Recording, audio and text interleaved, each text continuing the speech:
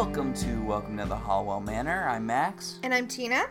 And we're here to discuss Season 2, Episode 13, Animal Pragmatism.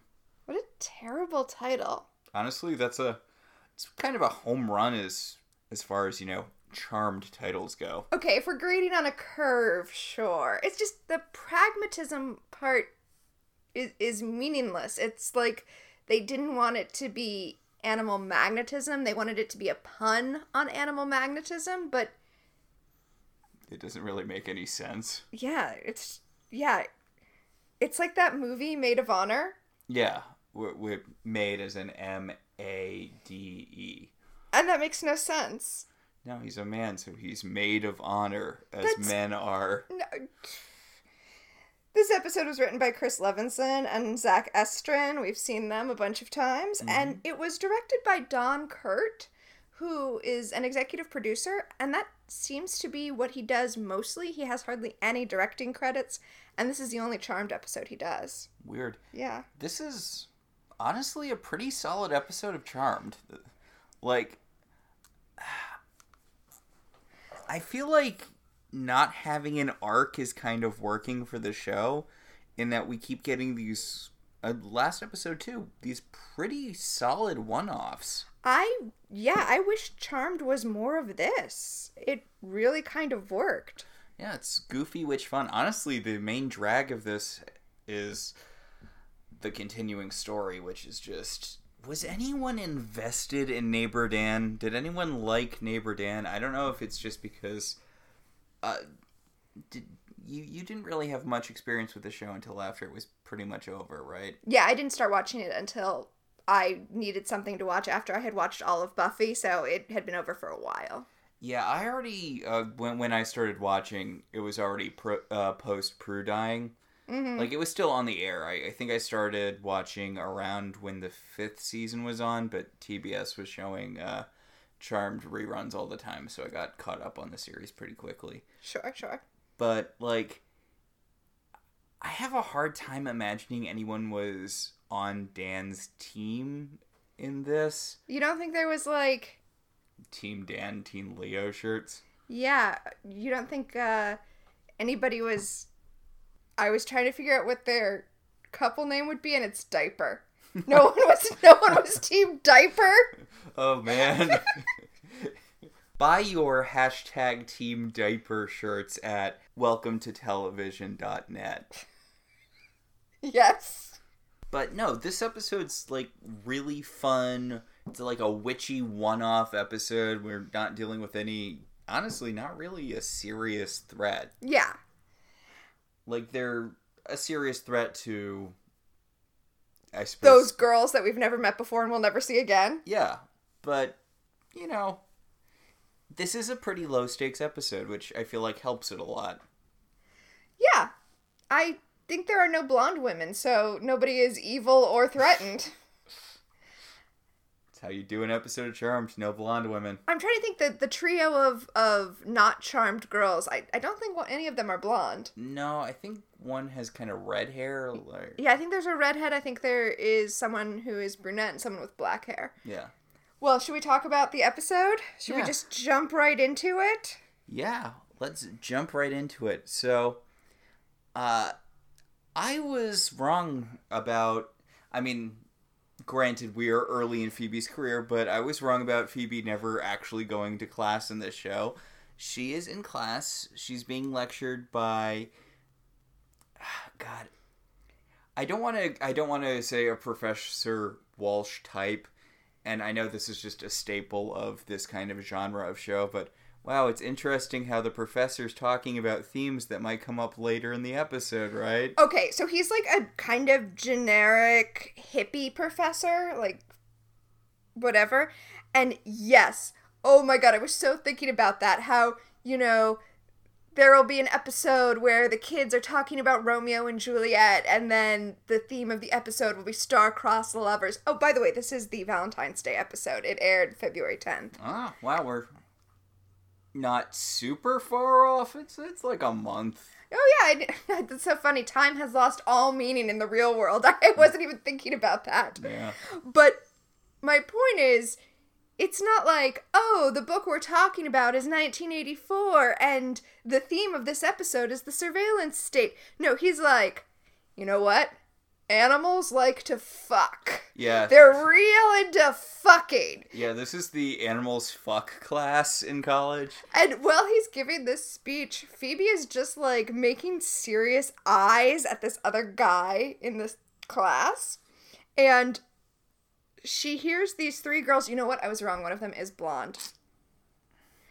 They're not super memorable. It's fine. Yeah. Anyway, she hears the three girls talking behind her, and she turns around to be like, hey, my study group? How come you guys are laughing without me? Like, thank you for that exposition, Phoebe. Thank you for letting us know that these girls that we've never seen before and will never see again are very important to you. She and those girls are all very lucky that the professor is too distracted talking about Animal Dong to realize that some of his students are having a very loud conversation in the middle of his class. They're being so rude. So rude. I get why the guy who Phoebe's hitting on is honked off at her. Or at least standoffish. Well, I think he's intimidated as well. I mean, she is an older woman. In season 1, she was just barely old enough to drink in the episode with their dad. Yeah, so I think he's probably 18 and she's like 21, so. Yeah. Yes, an older woman. I'm sorry, I'm so hung up on the whole thing with, oh, this is my super important to me study group. It's a decade since I graduated and I still feel really close to my study group. Like, that's a bond. Whatever. Never see these women ever again. It doesn't matter. The girls aren't allowed to have friendships with anyone who's not related to them. Or, a romantic interest. Yeah, and then only if they get married and you don't kill them and send them to hell. Mm. Or if you're Billy. I guess Billy gets to exist in the last season. Does she, though? We'll get to Billy eventually. So it turns out that the girls were laughing about a book of love spells that they picked up. And it's like one of those books that they have at the checkout line at Barnes & Noble. Yeah, like the Impulse Buy books. It's got like one of those fuzzy covers and it's like,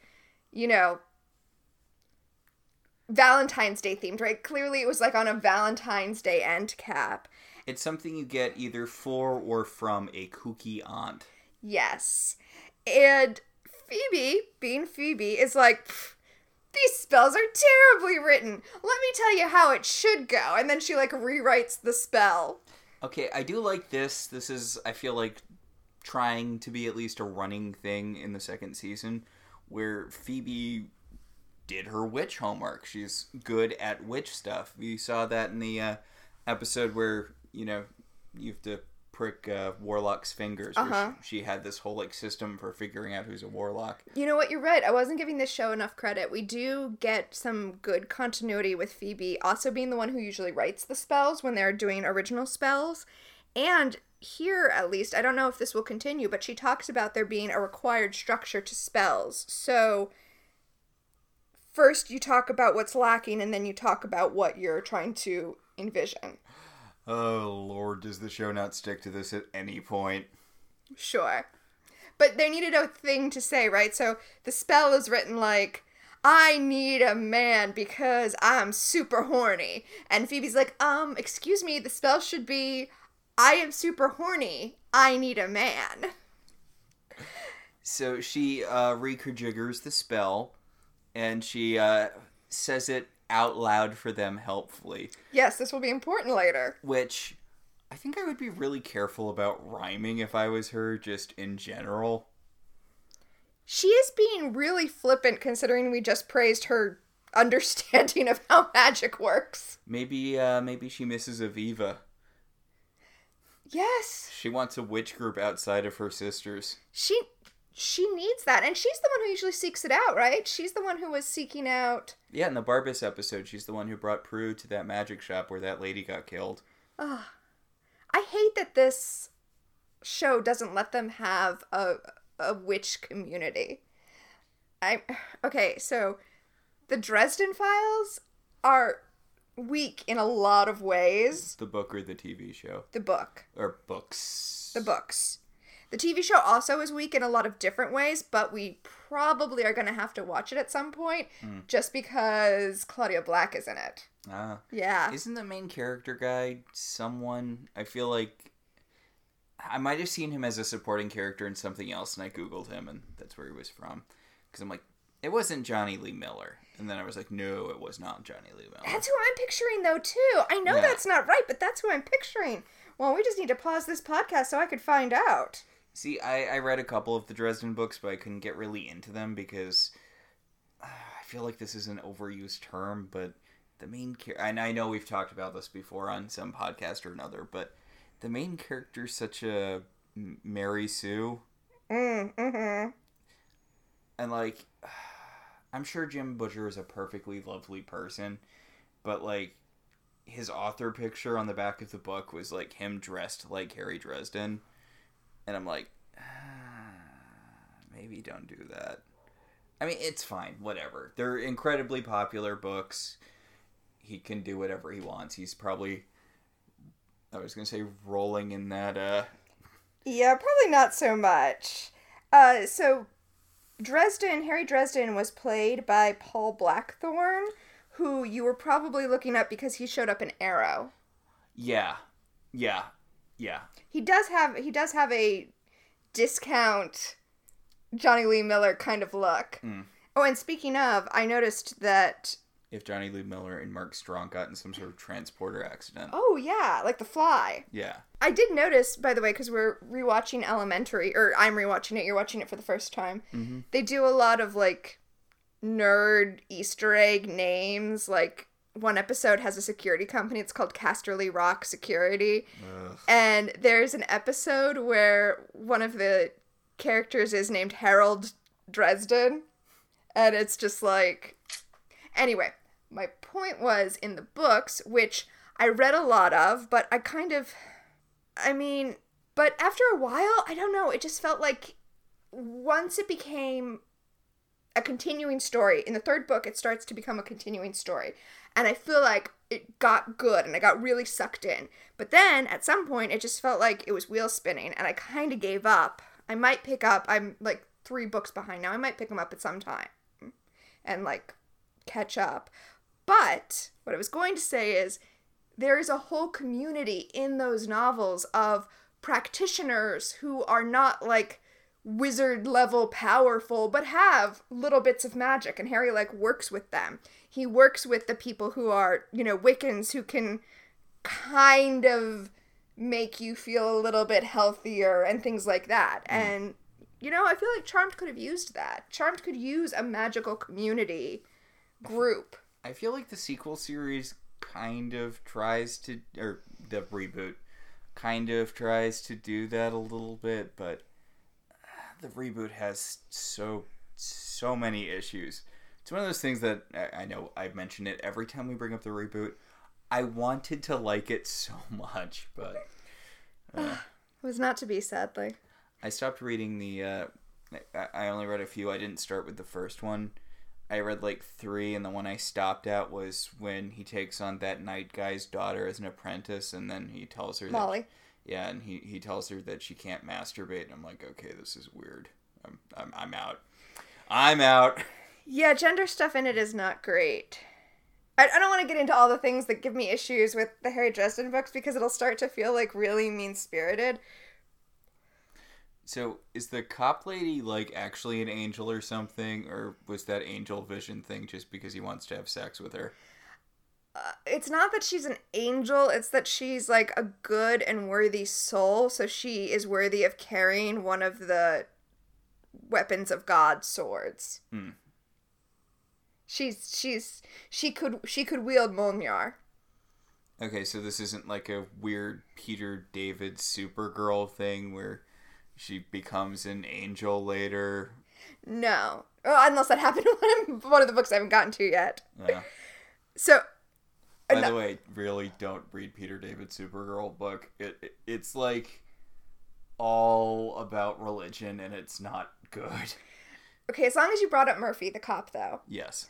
I am going to throw out there that I am convinced, because she's like a small, petite, blonde cop. Mm-hmm. I am convinced that she is named Murphy because Jim Butcher had in his head the image of the cop, the partner in RoboCop, Oh, yeah. leaning over him and saying, Murphy, is that you? Like, kind of over and over again when he's trying to remember who he is. Murphy, is that you?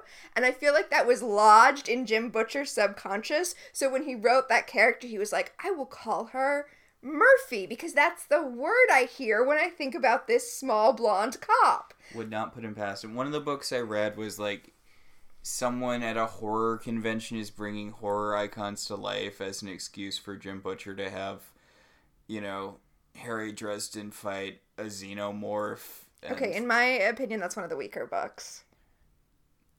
I was not lavishing praise upon it by mentioning it. No, but I mean, like, if I was going to be trying to get you into the Dresden Files, that would not be the book I would start with. Also, like I said, there's a continuing story, so. And, like I said, I feel like I'm coming off really mean about the Dresden Files. I was going through my costume box looking for something this morning, and I found my Susan Rodriguez costume. So I don't want to be like, oh no, they're terrible, and I definitely don't like anything about them. I don't think they're bad or anything. I'm very aware that I'm not the audience for them, even though I'm very close to being the audience for them. Almost the audience for them. They're too aggressively hetero for me. Okay, look, as long as we're having this conversation, I may as well say it. One of the reasons I haven't been able to read the Dresden Files lately is that my first husband is like smack dab in the sweet spot of the audience for those books. So it kind of makes it hard for me to go back and revisit them without, baggage. I'm going to say baggage. Is this why we haven't watched Andromeda recently? Okay, the only reason we ever watched Andromeda was because it was like, I was trying to compromise with him. Like, Andromeda is a trash show. Unless you really, really want to watch it, we will never watch it again in our lives. I think I'm good. I did enjoy watching it as a goofing on show. Uh-huh. But, yeah. Again, like, if you like Andromeda, it's fine. We're not judging your tastes. We're doing a Charmed podcast. We are judging no one's taste. But it's not for me. Yeah, and it's very Kevin Sorbo-y. Charmed. So Phoebe gives flyers for P3 to her study group and to the guy that she thinks is cute that she was making eyes with, because P3 is doing a big Valentine's Day night because it's a nightclub and that's what nightclubs do, I guess. Yeah. Oh, yeah. I guess they probably do. Yeah, you see flyers for, DJ whatever at, wherever. We've been in lockdown for over a year. I forget what happens outside in the real world. Oof. So, we go to later that night when the three girls who are apparently Phoebe's study group are attempting to turn three animals they have borrowed into men to have sex with. Okay. Which does not seem like it's what the spell is for. Well, no, I mean, it is. It's to transform something into a love object. I feel like that wouldn't get put in a mass-published book. I had my fair share of, Barnes & Noble spell books back in the day, and they tend to be vague things so you can't tell if it doesn't work. Yeah, I think there might even still be some in boxes around here, but yeah, no. You know what? I'm going to go with it because whatever, but you're right. This would not be in the book. Especially, clearly there were also instructions for the casting because they drew a pentagram on the ground and they have candles and they gathered the animals up. Okay, so the animals they chose to turn into love objects are a pig, a rabbit, and a snake. Okay, I at least kind of get the logic for the first two. The pig and the rabbit? Yeah. Not the snake? Because I feel like I don't want to... King shame. No, I don't want to, like, call you out here, but when we were watching it, you were like, oh yeah, because of the tongue. Yes. But that's, like, the only reason I would think that one would choose a snake for the animal you're going to turn into a dude. Yeah, and as we'll see, snake was a massive mistake. So, I mean, honestly, I don't think any of these animals would be... Fabulous lovers. I was going to say top picks for being turned into a temporary human sex object. I don't feel like I would want any animal to be... The ickiness factor is already so huge. And here's the thing about this episode. Mm-hmm. I feel like the appropriate thing to do in this episode would be for all of the stuff that goes wrong to start going wrong almost immediately so that the girls never actually have sex with the animals. Except the show makes it very explicit that one of the girls has lots and lots of sex with the rabbit guy before everything goes wrong. So, the ick factor is big, is what I'm saying. It's not what you want. There's so many consent issues with this. My God. I mean, they end up doing the love spell thing like a couple more times. I don't remember if they actually create a guy both times. They definitely just create a sex object for Piper at one point. I remember that. I think they do it again with Paige when she shows up, don't they? I think they might. Like, I'm pretty sure this is something that comes into play a couple of times, which... Love spells are basically just always rife with consent issues. They're always kind of icky, unless that's what you're addressing. I mean, it doesn't particularly... Just... The fact that you're creating a person to use for sex... Like... Okay. I guess there are probably ways you could do it, like, if they're, I don't know, like, a robot that you're puppeteering. Okay, so I actually am going to go with something that I saw from one of my friends posting online about the ethics of sex robots. All right. Okay. Either the robot has advanced enough AI that it's sentient and capable of giving consent, in which case it can give consent and you're in the clear, or it does not have sufficient sentience, in which case it is an object and you're in the clear.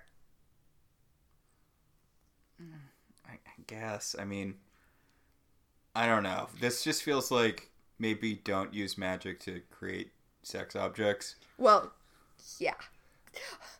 In an ideal world.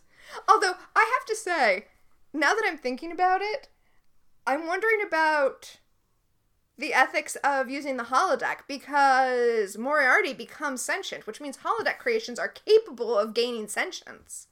Honestly, considering the fact that we know that holodeck creations are capable of being granted sentience, is it ethical to create anything in the holodeck without giving it sentience? I mean, Star Trek is a universe where, you know, people are okay with being murdered if it means traveling slightly faster, so, like... Okay, but we live in a world where people are okay with getting murdered so that they can get out to restaurants. No, I'm not saying we're in, like, a position to judge them. I'm just saying I'm sure they don't care about holodeck people. That's a shame. Okay, as long as we're taking a pause from what actually happens in the episode, I want to address a thing. All right. So, as I mentioned, the study group girls have drawn a pentagram and they've placed candles, and they gathered together 3 animals to place in the pentagram to try to turn into human men to have sex with, and they're like, oh, it's just a goof. We're just fooling around. It's just a funny little jokey Valentine's Day thing. Also, No. It's midnight right now. Yes. Also, it's midnight. No. No, you have done too much work. You are not just joking around. No. It's just a joke. It's just a joke. It's just a goof. We didn't actually think the animals would turn into humans. That would be silly. We just gathered them all together and put them here as a joke. She had to borrow a pig. They put the pig and the rabbit and the snake all in the same circle. I feel like they had to keep an eye on that snake, too. Especially since it's apparently poisonous. Yes! Yes! No, venomous? Venomous. Venomous. Venomous. Anyway, the spell doesn't work because of course it doesn't. But then one of the girls was like, oh wait, didn't Phoebe tell us that we had to do it differently? Let me pull out my tape recorder that I was recording the class with and play back Phoebe's voice doing the spell. Okay, so I do like this because on one hand, I didn't remember this was part of it, so it was like, it does kind of imply that anyone can do magic with the right ritual, which I like. But I do like them being like, no, this isn't the rules of this universe. Only people who, I guess, have witch blood can do magic. So the having her voice recorded is a neat little workaround. Mm-hmm.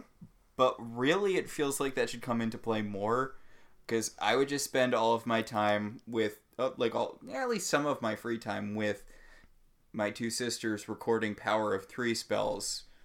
Just so that, you know. Yeah, that would be smart. And that way, if one of you, say, dies, then you'd still have the Power of 3 spells. You can just play. Huh. Yeah, Yeah. They should absolutely be doing that. Anyway, once she plays back the tape, the spell works, and the animals turn into 3 naked guys. If you like naked dudes, this is a good episode for you, because they're naked in a lot of it. They really are.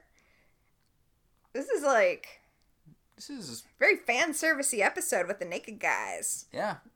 It's weird because Charmed is definitely a show, made for, I'd say, a mostly female audience. Mm-hmm. But the fan service all tends to skew pretty heavily male. Well, once Constance Amberge isn't there anymore, it gets kind of male-gazy. But before that, I feel like we weren't getting as much cheesecake with the girls, as with the Charmed ones, as we're going to get in later seasons. There aren't, entire episodes built around Phoebe wearing nothing except glitter on her boobs for the whole episode, or... Oh, she's a French stripper ghost. Oh, she's a mermaid. Oh, she's a nymph. They're all superheroes wearing totally tiny superhero outfits. They're all Greek goddesses whose god powers come from underboob. Back at the Hallowell Manor, it's morning, and Piper is giving Prue a really hard time about the fact that she's home. She's like, wow, you're home, and Phoebe is at school being productive. Jesus, Prue, why are you such a big unemployed loser, you giant unemployed loser? I mean, I get Prue's taking a little break or whatever, but she's also part owner of P3. That's true. She could start doing more work there. I mean, her big thing is that right now she's trying to figure out what she wants to do before she goes and does it. Early 2000s, man. You can just quit your job all willy-nilly. You have a giant house that you... I mean, I guess they don't have to pay the mortgage because their families owned it for a really long time. No, because they took out a loan on the house to pay for P3, so they have a mortgage now. Oh, yeah. Yeah. Anyway, they talk a little bit about what's going on with Leo, because you'll remember last episode, he got his wings clipped, so now he's human, and he's coming after Piper. He definitely wants to bang him some Piper. Okay, but the situation hasn't super changed. Yes, he has given up his celestialness to be with Piper, but he was also really clear that it's just a temporary thing, and once he goes back to being a white lighter, can't they not date again? Okay. I feel like the situation has 1,000% changed. Okay, he says it's probably a temporary thing, but he's an immortal, so temporary could mean until Piper dies, and then he becomes a white lighter again. Or it could mean he is human again, and when he dies, he becomes a white lighter, just like when he died the first time, he became a white lighter. Or it could mean that, like, when Piper decides she's tired of him and dumps him, that's when he becomes a white lighter again. Like, this situation is so wide open now that there's no magical reason not to pursue a relationship. So things have totally changed. She only chose Dan over Leo because Leo was unavailable, and now here he is, totally available. It's... Bye-bye, neighbor Dan! You are not long for this world. And I am not team, Pio, but... What, you don't like Liper? No. But, like, Diaper is not long for this world, is what I'm saying. Better buy them hashtag Team Diaper shirts when you can. Oh. Anyway, back in the dorm room, apparently these 3 study group girls all share one of those dorms that you get on TV where there's a common area with 3 separate bedrooms. I don't know why I said dorms like you see on TV. That's the kind of dorm I lived in college. That was also the kind of dorm I had freshman year. Anyway, the guys are running around naked. It's been like 8 hours because it's morning. And I understand the rabbit guy because he had sex all night. But nobody tried to get these other 2 guys to put some clothes on? Yeah, the girl with the pig definitely didn't have sex with him, and I don't think the snake girl had sex with the snake. Yeah, I don't think so. The girl with the pig just got frustrated because he ate all of their food. And the snake guy just sat in the corner being evil because snakes are evil. I don't get why. I mean, again, we talked about this before, but why a snake? Why a snake? They're not even mammals. Like, it just fertilizes eggs. How would that be fun for you? You mean they're not body breeders? Is that what you mean to say? Yes. By the way, the snake guy and the rabbit guy are ripped, and the pig guy is not in super great shape. They're all fine. He's supposed to be chunky, but it's TV, so, it's... Oh, he doesn't have a perfect six-pack. By the way, I love his acting so much. Okay, he is the highlight of this episode, because the snake guy is like, we've been given a gift.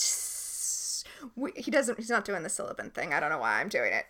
Yes, I do, because it's awesome. He's like, we've been given a gift. We are no longer animals confined to cages. Now we are humans, and with our opposable thumbs, we should go kick everyone's ass. And the rabbit's like, okay, because apparently rabbits are evil too. I don't know. I mean, honestly, I totally buy rabbits being gigantic jackasses.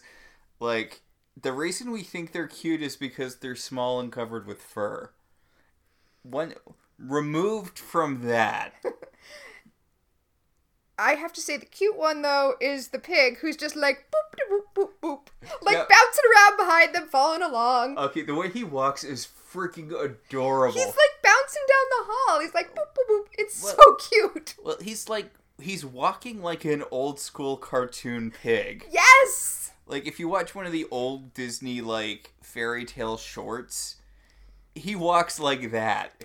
He is, listen, he is the highlight of this episode. It's one of those times where you're like, oh, you are better than everyone else in your scene. You are bringing this episode to life. Well, he gets what they're aiming for. Like, the snake guy doesn't do any snake, he's not, like, moving around all slithery or whatever. Yeah. The rabbit guy's not constantly twitching his nose. Like, come on, like, lean into it a little bit. Yes, I agree. And you know what? Some of this, I have to say, is probably on the director, who's only directed this one episode. Like, maybe he could have directed them to be more animalistic. So, the 3 animal guys beat up Phoebe's not boyfriend and take his laundry, because he's just wandering around the, dormitories with a basket full of laundry. Well, I assume he's coming up from the laundry room. Yeah, they take his laundry, because, they realize that they need to cover their genitals, because everybody's staring at them with their uncovered genitals. It is really optimistic how much they think they can accomplish just because they have thumbs now. Well, and also they don't have that human weakness holding them back. They've got their animal nature, and now they've got thumbs. I mean, they just, like, throw Phoebe's boyfriend to the ground. They're like, yes, we are in charge now. Did you read that Neil Gaiman story, A Dream of Cats? It's like that, except a dream of a snake and a rabbit and a pig, except not really, the pig's just along for the ride.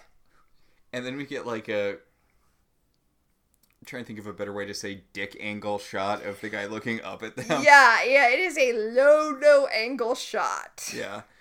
And it's, like, just barely above crotch line. Yeah. We're seeing from Phoebe's love interest point of view, the guy's nakedly walking away with his laundry over him. Poor Phoebe's love interest. This is not a good episode for him. Does he show up in any other episodes? I don't think so. Oh, poor guy. He honestly does kind of look too young for her. So over at P3, Piper is getting set up for the Valentine's Day hullabaloo. Yes, and apparently Leo is there helping out and also is living at P3 because he's human now, but he doesn't have any identity, no social security number, no job, no money. Well, he is working for the club under the table, apparently, and also sleeping there. 2 illegal things that Piper is doing, but whatever, it's fine. Yeah. He doesn't exist. How much trouble can she get in? That's true. So he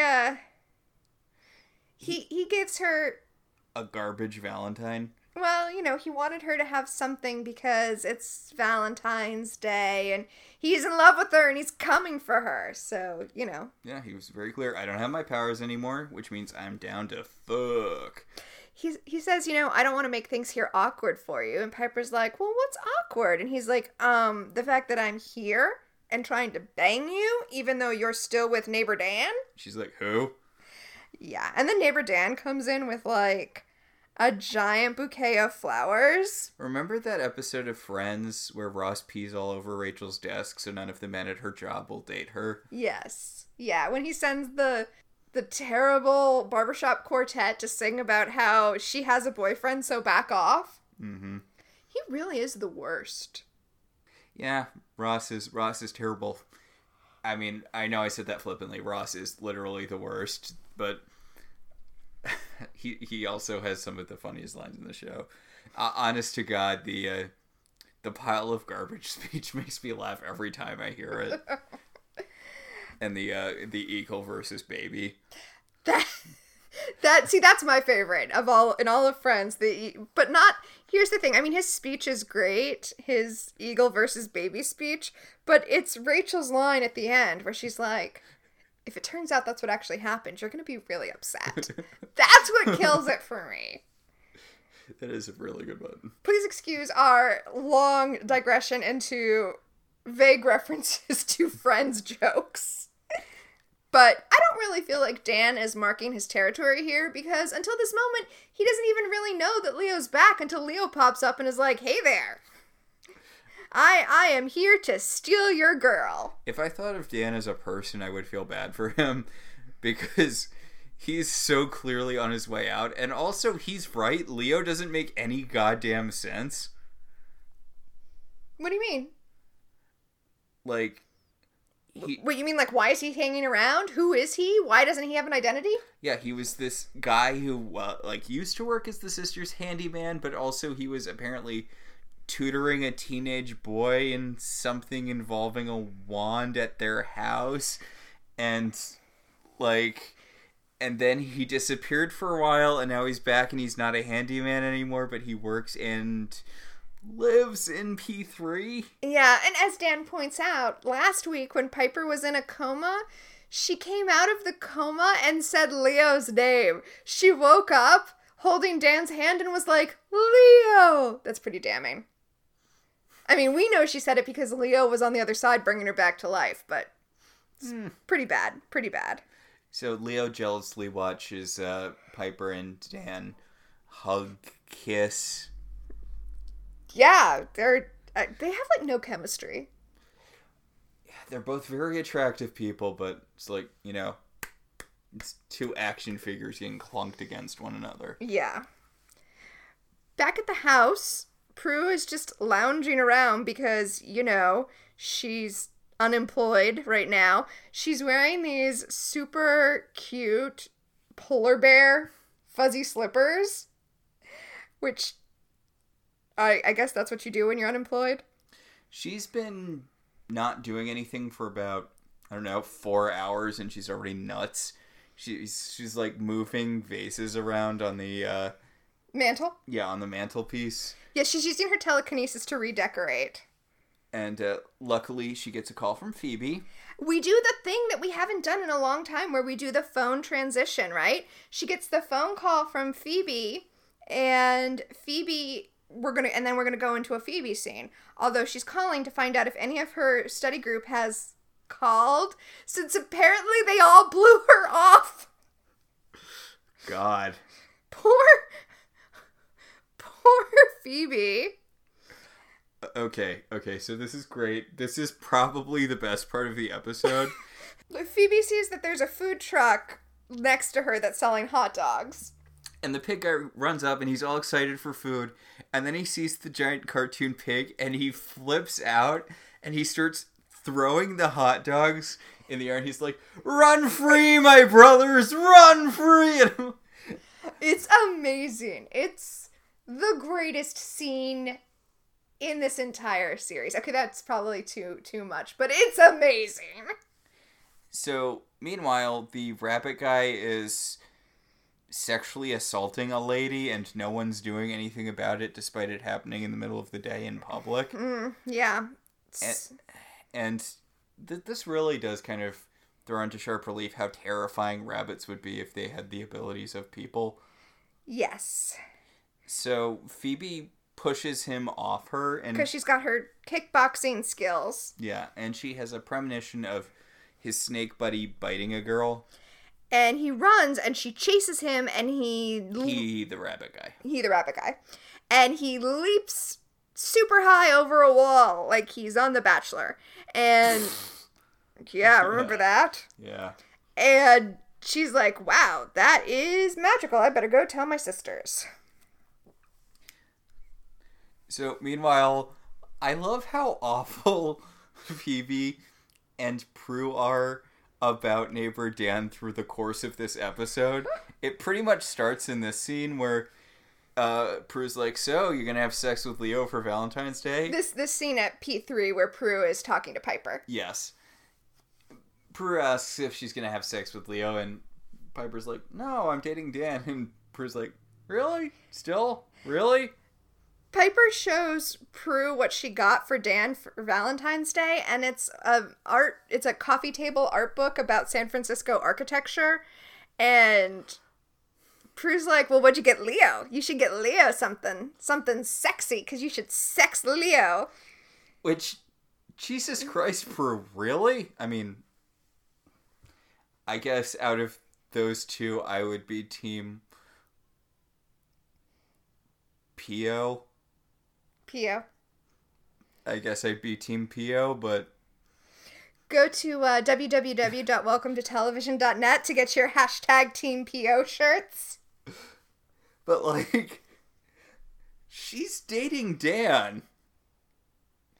Like, why would you get Leo a Valentine's Day gift? She's already giving him the gift of letting him illegally sleep in their club. I mean, is there a Hallmark card for... we had great sex, but then I found out that you were an angel who couldn't date, but now you're a human again? They are pretty comprehensive. They are. They have, like, stepkid ones, and I'm like, that seems mean. Like, happy birthday, stepson. I'm like,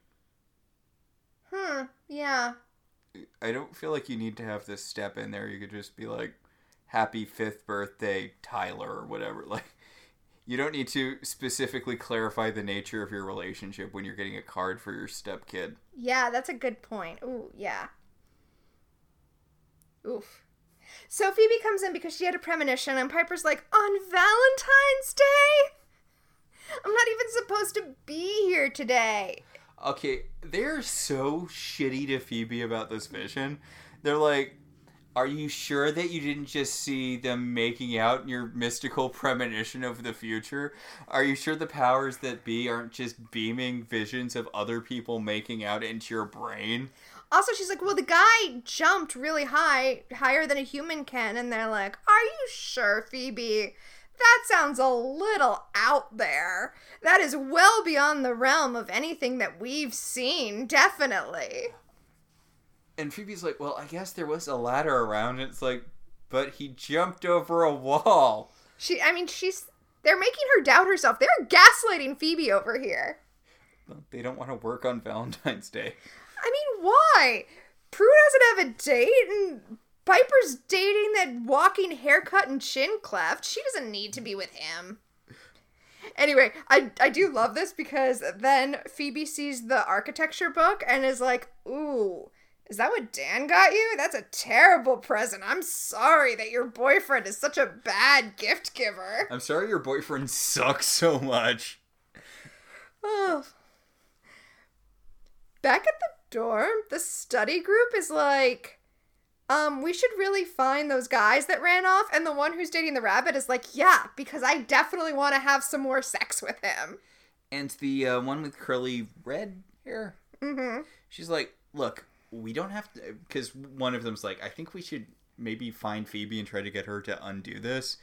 And the one with the red curly hair is like, whatever. They're going to turn back into animals in 12 hours anyway. Who cares? And the animal guys are like, hey, we want to have a conversation about that. Yeah, they're having this conversation as they walk into their dorm room, and the guys are all sitting there very like, we need to talk style. They don't want to turn back into animals. They want to stay human, except the pig. The pig wants to go back to being a pig. Which, fair. So, it is interesting that the guy's laundry fits all of them. Yeah, those guys aren't all the same size. Well, I guess... it doesn't really fit the pig, but that's just because he's improperly zipped up the sweatshirt he grabbed. Well, and I guess the rabbit guy is wearing, like, a vest and a Hanes shirt, so that, I guess, doesn't have to really fit. Who washes, that's a leather vest. You don't wash that. Yeah, it's suede. That's a good point. Huh. So the animal guys are like, hey, why don't you go ahead? We were all going to talk to Phoebe. Why don't you two go ahead while we take the one of you who has regrets about this, and don't worry about it. We're going to help her out. She looks like she's distressed. Why don't you leave her with us?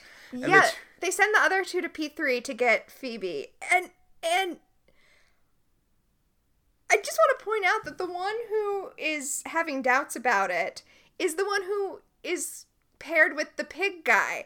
The one who's having doubts is the one whose animal companion wants to go back to being an animal. Like, if these other two girls hadn't brought a snake and a rabbit into the equation, everything would be fine. If they had 3 pigs, they would have to go make a grocery run, but they would all be fine.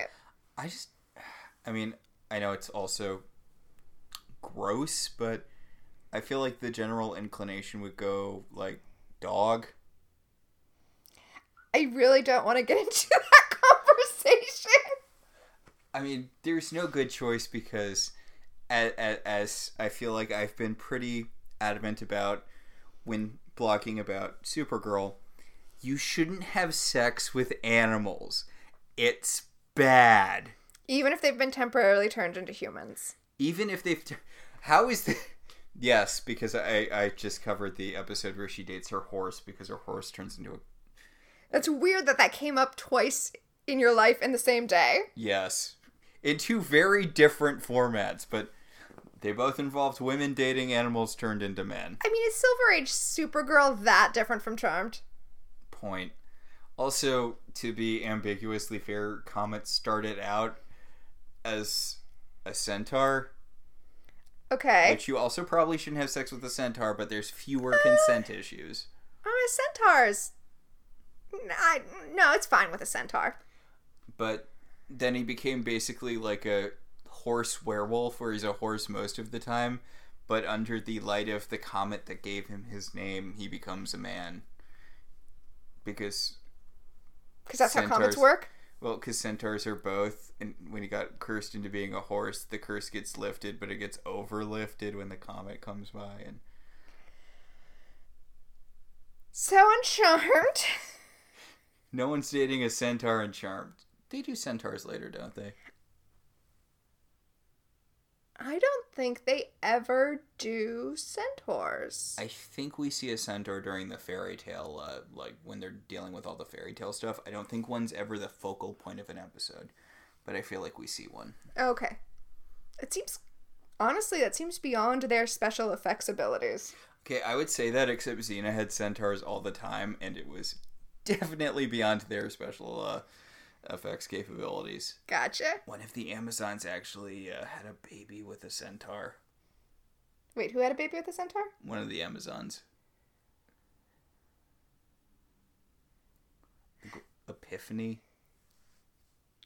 So back in Charmed, the Phoebe and Piper have gone to get Valentines because Piper decides that she needs a Valentine for Leo. Yeah, so she's trying to look for, as you put it earlier, we used to bone, but then you were my white lighter, so we had to break up, and now we're just friends card. I do like that Phoebe suggests she get a card that says, "You snooze, you lose, now I'm fucking the neighbor." You know what? I really like Phoebe in this episode. Oh yeah, this is a golden Phoebe episode. Phoebe points out the, love spell book, and, Piper's like, that junk doesn't really work, does it? And Phoebe's like, well, I mean, it's all poorly written dreck, and also magic's hereditary, apparently. Wait. Did Billy come from a magic family? Are there just lone witches out there in the world? Does it because I know it's definitely at least got some genetic component to it, because if you're, related to a witch, then you have witch powers. But are there people who just randomly have witch powers? I mean, I think it can just appear, but yes, it's genetic. It's got a genetic component. Because I'm pretty sure Billy's parents weren't magical. I remember they were really boring characters who kind of existed for a little bit. I mean, maybe it was in her family, but her parents didn't have it. Because your sister also had magic powers. Right, yes. But it's kind of funny because Piper puts down the book and she finds a card for Leo, and it has it's like a little stylized heart on it, and inside it says always. And then she picks up a different card that says, for a dear friend. Wah, wah. Meanwhile, Phoebe has somehow had the revelation that the study group trying to do the spell out of this book is the thing that caused whatever is going on in her premonition. Which is one of those things where it's like, that's kind of a leap, but because it's TV, it's right. Yes.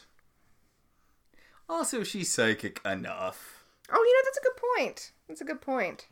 I would imagine really good guessing as, a minor part of her premonition ability. So, back at P3, there is a trail of flower petals, and, okay. There's some really awkward camera work following the flower petals into P3. Yeah, it's very shaky. It should have been... Yeah, they should have had something smoother when they were doing that. It's like a handy cam. Yeah. But... Also, it's a ridiculously short path of petals. Well, we know that the little curtained off area is right near the front door, and that's where it leads. It leads to the little curtained off area where neighbor Dan has set up a romantic thing for Piper, and I'm like, listen, dude, you know what's super romantic? Going into your girlfriend's place of business and making more work for her on what's going to be a super busy night. Hey, do you like how I spread garbage all over your nice clean floor before people are gonna come? Right? Use your head, Dan. So he set up a romantic lunch, dinner. I don't even know what meal it is. Also, he's like, I know that it's a stupid Hallmark holiday, but I want you to know I love you. And, okay. As you pointed out while we were watching it, Valentine's Day is very much not a Hallmark holiday. It's a religious holiday celebrating the feast of Saint Valentine. Yeah. Dan. the dude got martyred for marrying people. It's very rude. St. Valentine did not get beheaded for you to dismiss this as a Hallmark holiday. Was he also torn limb from limb? Yes, he was. I think he was also torn limb from limb. Yeah, I remember his death being one of those saints that's like... super gruesome. I was going to say kind of overkill-y. Literally. Who's the one that... I thought it was Agnes, but I guess it wasn't Agnes. The one who, like, let rats gnaw on her. I don't know. I was trying to find it, but apparently rats eating saints is not a super uncommon thing. I guess there were more rats out and about back in the day, going around eating people. Disturbing. So, neighbor Dan sees the card that Piper had bought for Leo, and now it's time for the third act misunderstanding, where he's like, "Oh, is that for me?" And then he just grabs it and opens it. And by the way, she just came from the store, so it's not like nothing's written on it or anything. And she's like, "To a dear friend on Valentine's Day? What the fuck is this, Piper?" Why would you assume it's for you? Wouldn't you assume it's for someone else when you saw that? Well, and then when Piper tries to explain, he's like, "Oh, is this for Leo?" And she's like, "Yes." And he's like, "How dare you?" And she's like, "I don't know what the right answer is." Okay, so you were upset when you thought I was giving you a friend card. And then when you found out that I was giving it to Leo, you're upset that I'm giving him a friend card. Also, by the way, we kind of skipped over it, but Leo was in the shop and he bought the Always card. Mm-hmm. And you know what? Good for Piper for being like, you know what? I am a adult woman. I've had sex, and you just have to deal with that fact. Meanwhile, the rabbit breaks into the Hallowell house. Okay. People shouldn't be able to just break into this house. It's called wards. Like, throw up some wards on your goddamn house, Hallowells. Why are you all so bad at this? Well, you know what? It's a good thing Leo's back, though, because they bust in through the window in the front door, and that's going to be expensive to fix. So, the pig notices that the snake guy's peeling, and the rabbit guy has, like, rabbit hands, and the pig guy starts pigging back too. This doesn't seem like a great spell. I would imagine you'd want them to remain human for the 24-hour period. Mm-hmm. Like, I mean, I guess maybe a recorded version isn't as powerful. I mean, you should still have, like, 8 more hours of... Well, okay, actually, you know what? They're going to say in a second that they have 4 more hours. You should have, like, 4 more hours of sex ahead of you before you start turning back into an animal. Although now that I'm thinking about it, they have 4 hours until they turn back into animals, which means it is 8 o'clock. It is really light out. February. I don't want to get into this kind of nitpicky stuff, but it is really bright outside for 8 o'clock in February. Yeah.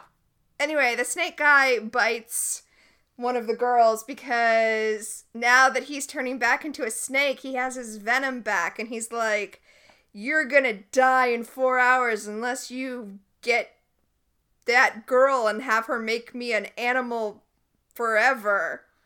Or a human forever." Yeah, that's the ticket.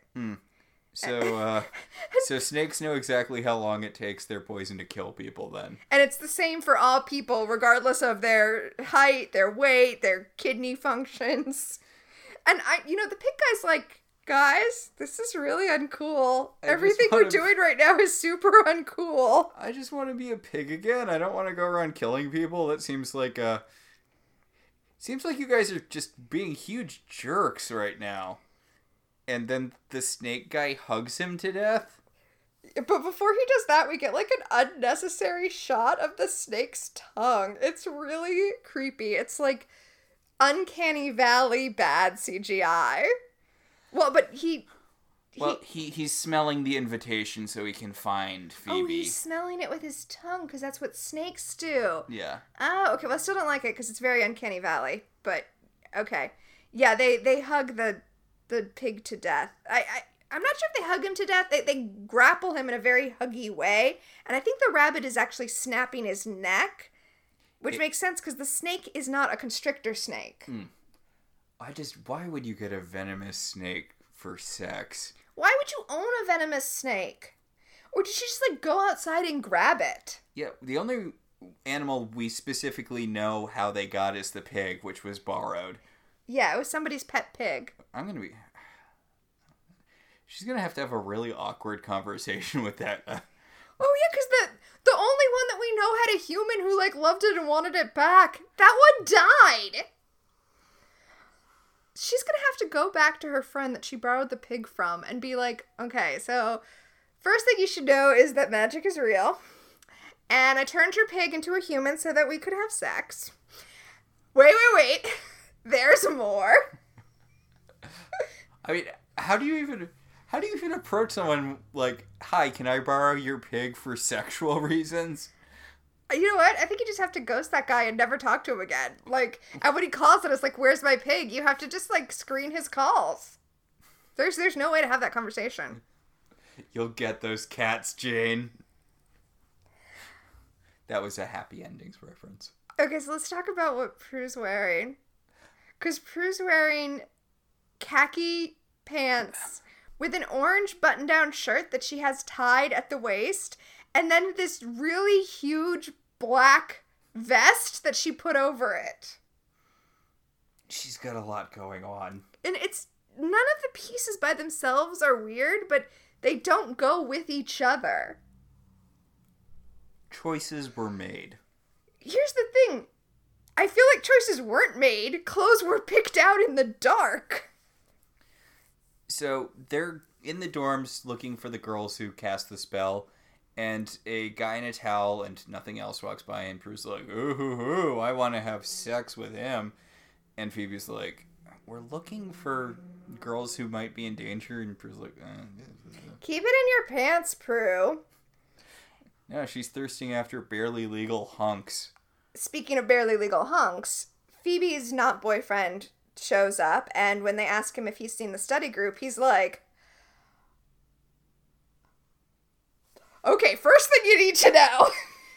They're having sex. They were apparently having sex with a bunch of real weird frat guys who beat me up and took my laundry. He looks kind of like if you left Jason Bateman in the dryer for too long. Oh my god, that is kind of what he looks like. So, Phoebe and Prue go into the dorm room, and they're like, oh, this is so messy. It's a pigsty. I can't even believe girls live here. Okay, it looks totally normal. Like, the kitchen's kind of messy. Yeah, maybe it's because during my freshman year, I actually had 3 roommates. Mm-hmm. One of them was a pot dealer. Sure. One of them was an alcoholic, and one of them was a musician. Mm-hmm. And I feel like I did kind of ask for this because I said I was fairly messy. Mm-hmm. But, like, I was the only one who ever cleaned in the apartment, and I'm not, like, I'm not the cleanest person on earth, but, like, I was the only one who ever cleaned.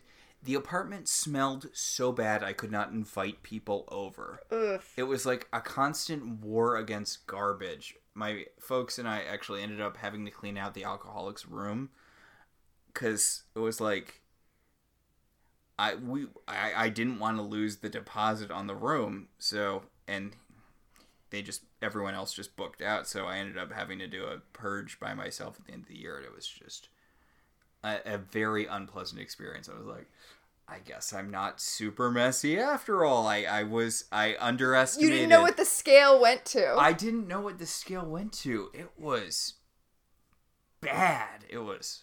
Okay, so my first dorm was actually one where you shared a room. So another girl and I shared a room with each other. And we weren't friends.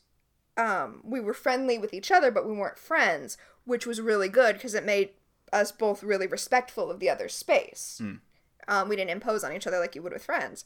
And so we both kept the room really clean.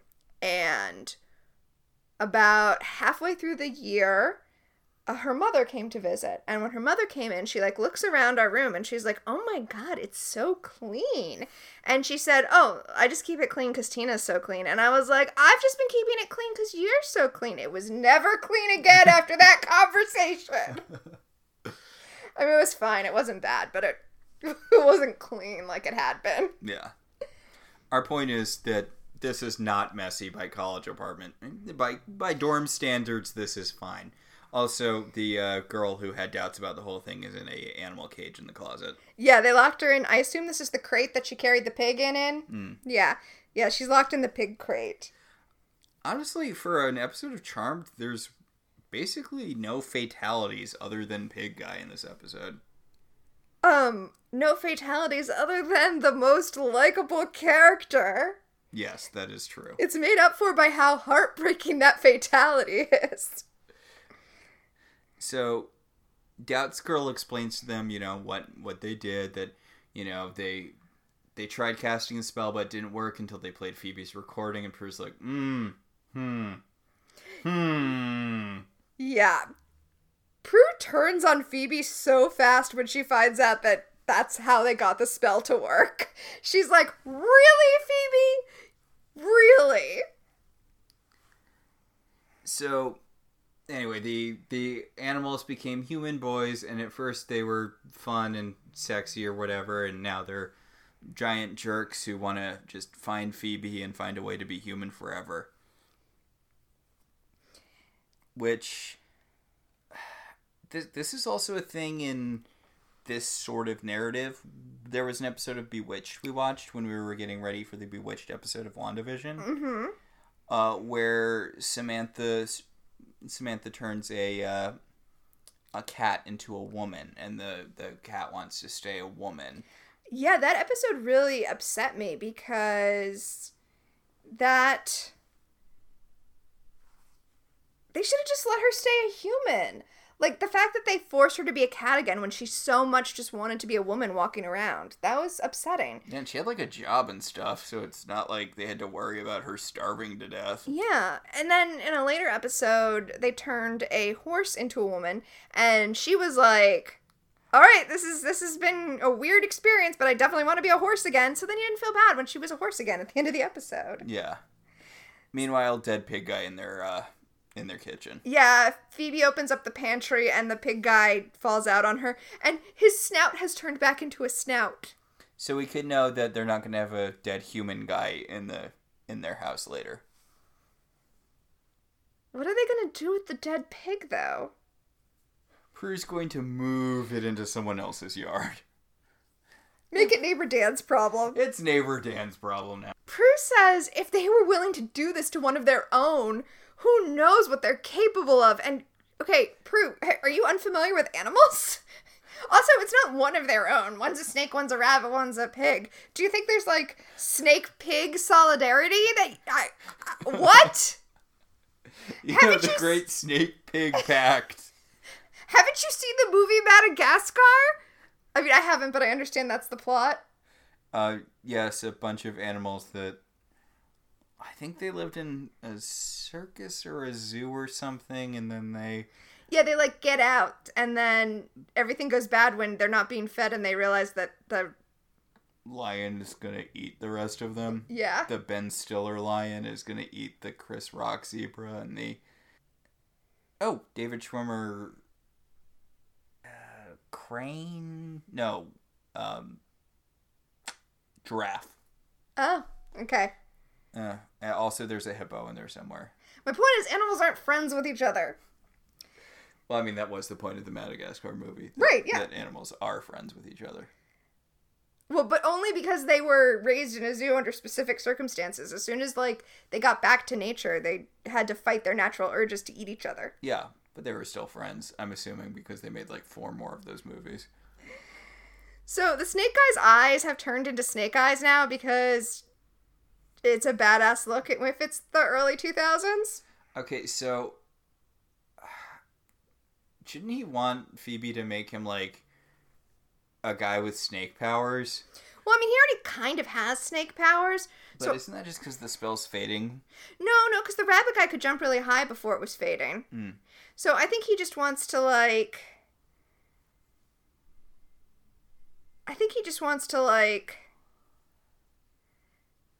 stay at the level he's at.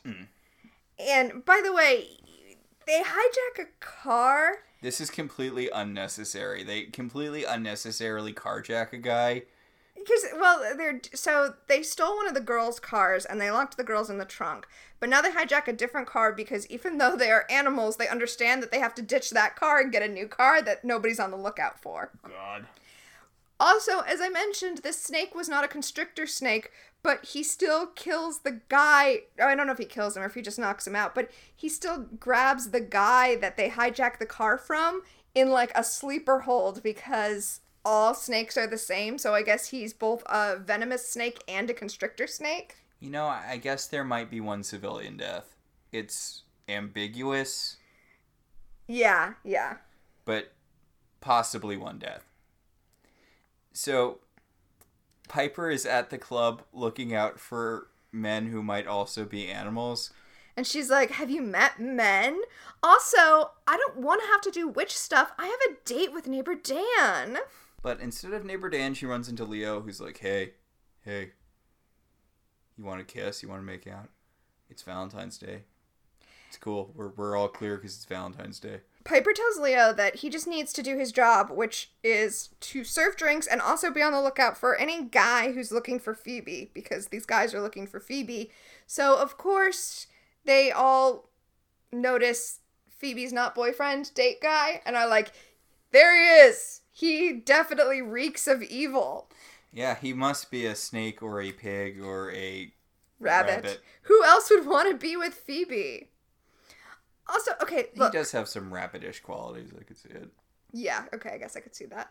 Also, okay, I get that you want to do the thing with Piper where she's like, oh no, my witch stuff is getting in the way of my love stuff. It's Valentine's Day and I want to be with my boyfriend, but instead I have to be looking out for, you know, these animals turned into men. But she is a club owner and it's a big night. Like, she shouldn't have a date with Dan anyway. Yeah. Like, you're working. You know who should be here attending stuff? I mean, I know they're doing witch things, but if you want a night off, Prue is also a part owner of the club. If Prue's looking for stuff to do, step it up in the club management department. Yeah. Anyway, neighbor Dan shows up and he gets all pissy that Piper wants to go save her sisters instead of Mac with him. But, like, whatever. She's working. This is that episode of Friends with Ross and Rachel's new job. It really is. And that's what's frustrating here. She's acting like this is because of witch stuff, but she's not doing any of the witch stuff. The thing that she's busy with right now is running her club, which I will point out is currently the only source of income for any of the three sisters. And also, because it's a club, it's probably not breaking even yet. Oh no, we found out. Remember, we found out that it is breaking even. Oh, yes. Last episode when she got poisoned and nearly died because she just needed to have those garnishes. God. She's a terrible manager. Hey. She's in the black in, like, the first few months of business. She's clearly doing something right. Yeah, but that's just because she's a witch. So, Snake and Rabbit show up at the club and are looking for Phoebe.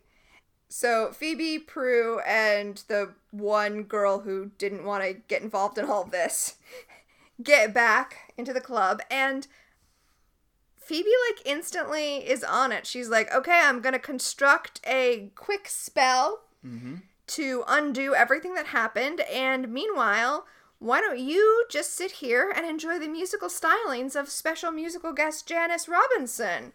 She literally hands the girl off to Leo, and she's like, Leo, you're, I mean, you don't have angel powers anymore, but, like, you can make sure that this girl doesn't get murdered by animal people, right? And I was like, I mean, probably. And the girl's like, wait, angel powers? And he's like, hey, look, guest star. And I mean, I don't know who that is. I only know because it says it in many places. Special musical guest Janice Robinson. And she has an amazing coat, which looks kind of like the coat that Harley Quinn wears in Birds of Prey. And I love it. But that's literally all I know about her. I like the song that she sings in this episode. Yeah. But, I mean, it doesn't seem very Valentine's Day-y. It seems like a weird concert to have on Valentine's Day. Like, I feel like, and I'm not a club owner, I'm sure that I would not be in the black in a couple of months the way superstar manager Piper is. So, take this with a grain of salt. But I feel like on Valentine's Day, I wouldn't try to get in a big act. I would be capitalizing on the fact that people just want to get out and do, like, lovey stuff, right? So I'd have just, like, well, first of all, I actually wouldn't do couple stuff if I ran a club. It would be, like, sexy games and, like, mixers and, like, getting single horny people together. Well, you want lonely people, so they'll drink. Yeah. And, yeah. Yeah, that's the better thing, because I was like, you either have to go that direction or you have to go the other direction and, like, get a singer that people want to have dates to. But I feel like that's not the kind of club this is. Yeah, no, this is definitely a people desperately looking to hook up on Valentine's Day club. Yeah. And I feel like you could have kind of, I don't know, you could have Dan Savage come down and do, like, sexy, like, games with people. Do, like, a whole thing. Where he, like... you do it Linda Belcher style, where you just, you have everyone shout out their favorite, food and sex positions, and if they match up, then you should get married. Or you could do it Lieutenant Bosco style, where everybody shouts out their worst secret, and if you could still stand each other, you get together and have sex. Yes. You say the worst thing about yourself, and if someone in the room doesn't vomit in horror, then you stay with that person. I've had a yeast infection for 10 years! This show theoretically takes place in San Francisco, where they have all sorts of, like, sexy, kinky street festivals. I can't believe that the best thing Piper could come up with was just get a singer to sing and put some paper hearts around. Well, straight people ruin everything. The thing is, the singer has, like, big queer vibes. She does, yeah. She has major, and the song that she sings really comes off as, like, a sort of non-binary thing. Like, her song seems very about existing outside of the gender binary. Mm-hmm. Which, it's a cool song. It's not really Valentine's Day-y. Well, certainly not at P3, The bastion of heterosexuality in San Francisco. Yeah, right? Any straight port in a gay storm. Any straight club in a gay port. Oh dear. Yeah, because that's what San Francisco is. Alright, I looked her up because... You wanted to know. I want to know. Wow, now I feel like I should have known who she was because she has such an extensive... Bibliography? Yeah. Or whatever you call it for music. Discography. Did you go straight for personal life? Because what's the joke with personal life? It's where you click if you want to know if someone's gay. Yes. Instead of personal life, it just should say gay or not on Wikipedia. It should. Okay, let's see. Robinson, raised in Garfield, New Jersey, gained worldwide success in the early to mid-1990s with the Italian house group Livin' Joy as the lead singer before going solo in 1999. After Robinson left, Livin' Joy scored more hits. Oh, dear. Oh. Let's see. Robinson had previously worked with Livin' Joy producers on 2 singles. Her vocals... Wow, okay.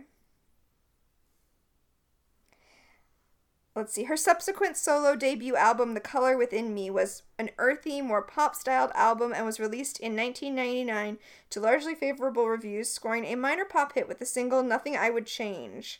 In 2000, Janis performed on the drama Charmed in the episode Animal Pragmatism. I'm guessing her career didn't go super great if they're listing her appearance on Charmed. I was going to say, I bet the Full House appearances aren't on the Beach Boys Wikipedia page, but they probably are. Ooh. In 2018, Robinson returned to the stage on the X Factor UK as a contestant, surprising the judging panel with the revelation that she was the voice and songwriter behind the international dance track Dreamer.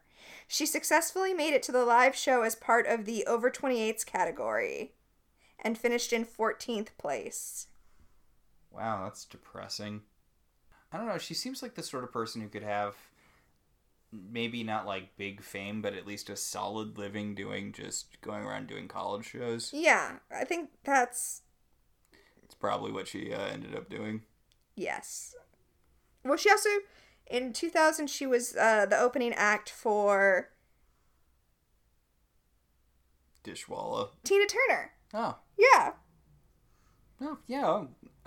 I would be surprised if she didn't have a following. I can't see that she's ever stated her sexuality, but there are lots of queer web pages talking about her. So We're just gonna file that away in the probably section. I mean, I don't like to speculate on other people's sexuality. I feel like there's a giant invisible butt there. I'm not going to be, like, overly surprised. Other than the surprise of being like, oh, hey, I know who that person is! Should she come out. Yes. Charmed. So, Phoebe and... So, you know what? It's weird that the Charmed ones are in that little alcove, you know, like they go to. And I had never really thought about this before, but that's like a VIP alcove. This is the episode where I criticize Piper's, like, business acumen. I'm like, you should be having VIPs in there. You shouldn't be walling off your prime real estate for you and your sisters to hang out. It's her club that she... That's what you do when you have a successful club and you don't need the money. The club, as I just stated, is the only income for any of these three sisters. Anyway, Daryl shows up. Daryl shows up and is like, hey, I'm in the opening credits, so I need to be in, every episode at least a little bit. Like the people who aren't Sherlock and Watson in Elementary. Right, the rest of the cops. Because there has to be at least, there has to be more than 2 people in the intro credits or whatever. Mm-hmm. So there are 2 cop characters in Elementary who basically do nothing every episode except show up briefly. I mean, okay. They get plots sometimes, but I mean, honestly, I wouldn't think of them as main characters if they weren't also in the opening credits. So we're only on the 2nd season of Elementary. Their lives become much more plot relevant. Oh, that sucks because they're both boring as hell. You remember the episode with that guy's brother, like that one cop's brother, and it was just so boring. It's like, you chose to be a cop, but I chose to join a gang, and cop and gang can't ever be together, but maybe family? I like that episode. He knew his brother was being framed, and with his dying breath, he wrote, "Marcus didn't kill me in his blood." That's so metal. He had pretty good handwriting for someone writing in blood. Yeah, right? Also, he got a lot of thoughts out in the blood. Also, like, each letter was, like, nice and distinct. Dude had his blood calligraphy down. Look, all the things you're saying are just making it more metal. So, yeah, Daryl tells them that some guys who are acting like animals are on the loose, and they've committed a bunch of crimes all the way across the city, and they've shown up at the club, so, Animal crimes. Animal crimes. So, Prue astral projects to stop the animal guys from beating someone up. Animal beating up Daryl, because Daryl, like, sees them and is like, oh, I got them, and then... They're pretty generic looking. It's hard to imagine that... I guess that guy didn't die if he gave the description of them. Yeah, so... Because that really has to be the only animal crime they really did. Right? Like, did they stop other places to do other crimes on the way? I think they were just beating people up and down the street. So... What's the plan, animal guys? What's the plan? What's the plan, Phoebe? Because I guess the reason they're in the curtained off area is so that Phoebe can cast the spell and be like, okay, everyone turn back into an animal, and then open up the curtain, and see that everyone in the entire club has turned into an animal. I feel like the spell ignored the word back pretty, That spell was definitely being a jerk. But yes, the entire club is full of green screened to moderate success animals. Okay, so I want to point out something we haven't had in a while. All right. VIP Extra. VIP Extra. And it's an animal extra in this case. And it's the fact that as we scan across the club, we see a dog and a cat at a table together on a date. Aww. Dogs and cats living together. It's chaos. But yes, there's a bunch of animals that are comedically, at the bar drinking human drinks and such. Leo's been turned into a Saint Bernard because they have brandy, I think. Because he's a bartender and they have brandy. I figured it was because they rescue people. I guess it could be that. Like people get lost in the mountains. Yeah, they bring them brandy. And presumably carry them off. In a good way, not in a murdery way. There's an elephant in the club. That's... unwise. Yeah. Well, I mean, it's not intentional. No, but that club is never going to be the same, is what I'm saying. Yeah, elephant doesn't really seem like an odor one can easily get out of a club. Oh my god, imagine everything that Piper's going to have to clean up. Or I guess Leo. I guess she can just make Leo clean it up. So they found an angry snake next to an angry rabbit, and they put them in a box. Because they're like, those are the only two angry animals, so... Also, we know that they were a snake and a rabbit, so there you go. Also, I should mention as well that nobody knows where the animals have stashed the other two members of the study group, so they have to... Really, Phoebe jumped the gun, because they need to get that information from the guys anyway. This would be a really good time for scrying. I feel like, wasn't scrying introduced... Scrying has already been introduced, yeah. It has already been established. It feels like it would be the time to use scrying. Actually, like when they were looking for the animal guys, that probably would have been the time to use scrying. Yeah. Yeah. I do appreciate Later Charmed just abuses the hell out of scrying. I feel like a lot of magic shows kind of, if you introduce a locator spell thing, it makes your character seem...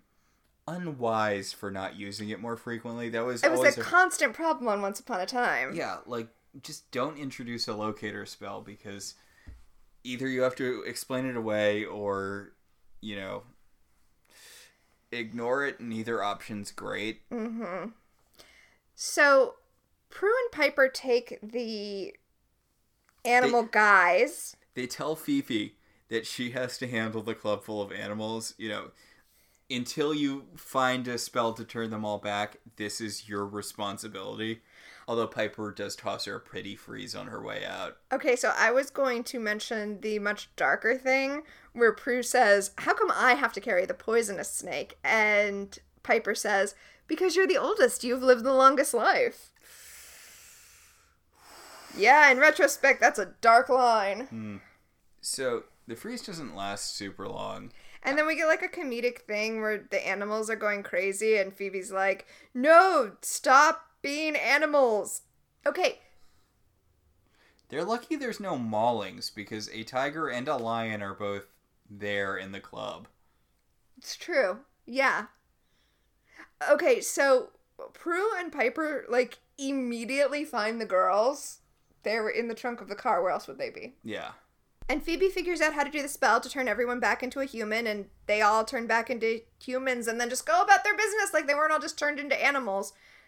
But the rabbit and the snake are also turned into humans, so now they have to fight with Prue and Piper. Yeah, and Prue just telekinetically throws the rabbit into some boxes, and the snake is attacking Piper, and Prue's like, sorry, Piper, and just telekinetically throws them both into a wall. Yeah. I guess being a witch means that it doesn't hurt her as much when she falls from a great height.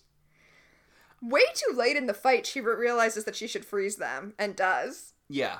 I do like that Piper actually punches the rabbit guy, and it hurts her hand because punching hurts, and then she's like, oh yeah, freezing, and she just freezes them. Yeah, that's a thing we never really... Yeah, I mean, I mostly remember it as the only time I really saw it a lot in an action-y type show is with Xander and Buffy, where his thing was he'd throw off a haymaker at the beginning of a fight, and then he would be out of the rest of the fight because you break your hand. Yeah, like if you are throwing a punch like that and you're not super powered, that's going to take you out of the rest of the fight. Because your hand is full of small, delicate bones, and it's not meant for hitting against hard things like skulls. Yeah. So, the animals, they're permanently human now. And then they get arrested. So, I know they're villains, but this is kind of a dark ending for them. It is. Also, apparently because, I mean, they're probably going to do well in prison. They still have their animal powers. But they don't have any identities. Like, they are literally incapable of living in society. Phoebe's kind of created a mess that's just, like, never going to be addressed again. Oh, well! Oh, well. Piper, goes into the club and she's like, oh, no, am I going to go with neighbor Dan or am I going to go with Leo? And then she has this really extended dream sequence about making out with Leo in the middle of the club. Yeah, I think it's the thing that inspired the movie adaptation of the last book of Twilight. God. Because famously nothing happens in the last book of Twilight. Like, they all go to the fight to fight, and then they just don't. Well, Alice has a psychic vision, and then she... Oh, I meant in the book they don't fight. No, but in the book she has the vision. It's just she has a vision, and she's like, okay, if you do this, everyone will die. Like, we don't get to see what she sees in the vision, right? Yeah, also she doesn't do what she does in the movie, which is give that vision to the main antagonist. She's just like, I'm the psychic character, and I say that everyone's gonna die if this fight happens, and they're all like, oh, we didn't know the psychic character foresaw everyone dying if this happens. Well, also they have kind of a debate about it, too, because not only is she like, things will go bad if we fight, but she also brings them another, I don't want to get too into Twilight, but she brings them another vampire hybrid and is like, hey, look, here's an adult vampire hybrid who's not an unstoppable monster, so you can let this one live and we know everything will be okay. Why isn't Alice the main character of Twilight? She's so much more interesting than any other character in that series. A very important question. But I just want to say I appreciate that the movie kind of figured out a way to have their cake and eat it too by showing us the massive battle scene and then having it all be Alice's vision. Like, good on them. Good job. Yeah. So this does that where, Piper sees Leo and she walks in slow motion across the room and Leo walks in slow motion back and they start having sex in the middle of P3, but then it turns out, it was all just a fleeting thought in Piper's brain imagination, and instead she's going to go off with neighbor Dan to have really boring missionary sex in the back of his truck. But Leo leaves a super romantic note for her in the Always Valentine. And she realizes that, like, they have a connection because he picked up the same card that she had been looking at, so, like, that must mean something. Except it doesn't. She's going to go off and have sex with neighbor Dan. Except it does because... she has 2 kids with Leo and they get married. Yeah. Team Pio all the way. Team Pio. Sadly, he's the best choice the show gives Piper. Team Pio. He's better than Dad. Who else is she going to go out with? The fireman Greg from the later seasons? Well, I guess Dan is proto neighbor Greg. Fireman Greg. Oh, yeah. Fireman Greg. Whatever. Episode over. So, this is a solid episode. This is a really, really solid episode. Yeah, I think it doesn't try to be too full of itself. It's just a silly story about animals coming to life and wreaking havoc. Yeah, like, it's relatively low stakes. We find out that the girls are going to be fine at the end, the girls who were snake poisoned by the snake guy. Mm-hmm. And, like, outside of the pig guy dying and maybe the guy who got carjacked, like, relatively low body count. It's just magical mischief and fun.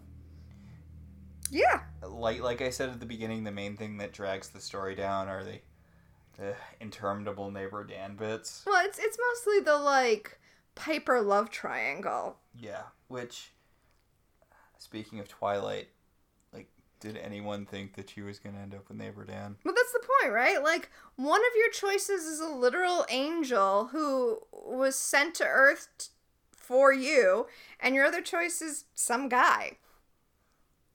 Hey, he used to play for the Mariners, and now he has a construction company. I think he's I don't know. I don't know. Yeah, because he replaced that window for them. Right. Which I think he did in a professional capacity and not in all men know how to fix things because this is Charmed capacity. But that's the episode. I believe that will take us to our segments. Oh, yes. So let us activate our own power of 3. Our first power is Premonition, where we look into the past, present, and future and see which actors in the show were, will be, or, are famous. Okay, so I am very excited about this week's Premonition. Stephen Allen Monroe, a veteran actor who has been in over 150 film, television, and commercial roles. He's the pig guy in this. He's the pig guy in this. But of course, to me, he will always be Scott Proctor, Paula's husband on Crazy Ex-Girlfriend. Yes, he is one of those, hey, look, it's that guys, but if you watch Crazy Ex-Girlfriend, as soon as he's on screen, you're like, oh my god, it's baby Scott. Yes. And by far the highlight of this episode. I mean, I feel like there's a reason that he's the one that you see around more than any of the other side characters in this episode. Just fun little pig walk. It was amazing. Was there anyone else in this episode? No. I mean, I feel like that's a big enough get on its own. Yep, that's all that matters. So that'll take us to the second power in our power of 3, Time Freeze. What specifically dated this episode for you? All right, well, for me, it was also the pig guy because he had a perfectly nice body. It was a great body. But I feel like you're not allowed to be shirtless as a male on TV right now unless you're dangerously dehydrated. So it definitely felt like a product of its time to me. Well, he wasn't ab central like the other two, but I feel like that was kind of the joke, was that he was a pig and he wasn't super abby. Yeah, but I mean, you can't even be Henry VIII on the CW unless you've been, at the gym, so. Super shredded. It's so weird rewatching Buffy with Riley being the perpetual shirtless guy in season 4, and it's like, he is not ripped by today's standards. Like, well, I mean, today's standards are unhealthy. It's not good. Yeah, they are unhealthy, but Riley's like the super hunk, and I'm like, we're watching, and I'm like, wow, his abs are barely toned. Like, wow, he looks like just barely got a 6-pack. He looks like just a regular guy who works out a regular amount. Like, he looks like he spends at most, I don't know, 2 hours a day? 2 hours a day at the gym. At most. I mean, look at him drinking water. God, do you remember that thing with Jason Momoa at the beach where that magazine was like, oh, look at Jason Momoa's dad bod, and it's like, you can't see every crevasse in his stomach. That doesn't mean he has a dad bod. Right? He's still like a freaking ripped man mountain. Mm-hmm. Yeah, he is. But, like, he had water in the past couple of days. Scandal. And also, like, probably food. Yes. Did you have a time freeze? I didn't really. I was thinking probably the singer, but that was more just me assuming that she was an era-specific singer. Nothing about her style really locked her into that time period. Gotcha. So that'll take us to our last segment, telekinesis. What, if anything, genuinely moved you this episode? Well, we've established in prior episodes that feeling any emotion counts as telekinesis, even if that emotion is joy and not like... So the freeing the hot dog scene? Free the hot dogs! Run free, my brothers! Run free, my brothers. Yes, that is... that also brought me massive amounts of joy. That moved me. Yeah. In a happiness way. I didn't really have an astral projection, our secret fourth power. Yeah, not me either. Nothing made me want to leave my body. I got a little close during the whole Dan friend card thing when he's throwing that temper tantrum about Piper getting him a card and then getting Leo a card when it turns out the card was actually for Leo. So we don't do a secret power that is Phoebe's kickboxing, but if we did, that would be more appropriate than astral projection, because I just wanted to punch him in the face. So I guess that'll about do it for this week. Yeah, so our next episode, I'm actually really excited about the next episode. Is it How to Make a Quilt Out of Americans? No, it's Pardon My Past. Oh my god, this is the past life episode, isn't it? Phoebe experiences flashes of one of her past lives when she and her sisters were cousins in the 1920s. However, in this past life, Phoebe was evil and power mad, and a curse was bestowed upon her that could affect future Phoebe's life. How would that work? How psyched are you? I'm super psyched. I know that we get to see them doing old-timey accents, so that's gonna be a barrel of laughs. Oh, I can't wait to see Flapper Phoebe. Jazz age Phoebe. Also, I mean, I guess Grams wouldn't have been born yet. No, she would not have. Okay. It's weird that your past selves are also people you're related to. Yes. I don't think that's how past selves should work. No, but they had to be people that they were related to because they had to live at the manor because that's the set they have. I feel like that episode's not super in continuity later. Yeah, I think you're probably right. But yeah, I think that's about it. Yeah, I think that does it for this week. Our show is partially listener supported. If you want to be one of our supporters, you should head over to our website, www.welcometotelevision.net, and click on our Patreon link. We'd like to thank our current $5 and above patrons, Beryl, Patricia, Sam, Cassidy, Alex, Alicia, Ryan, Maricruz, Rosa, Javier, Benjamin, Kyle, and Kate. If you'd like to support the show in other ways, you could always rate and review us on Apple Podcasts. It helps other people find the show. If you want to talk about this episode, or any episode of any television show, you should join our Facebook group, Welcome to Television. We can also be contacted at I Love TV Zines on Twitter or at ilovetelevisionzines@gmail.com. So until next time, I'm Tina. And I'm Max. And this has been Welcome to Hallowell Manor.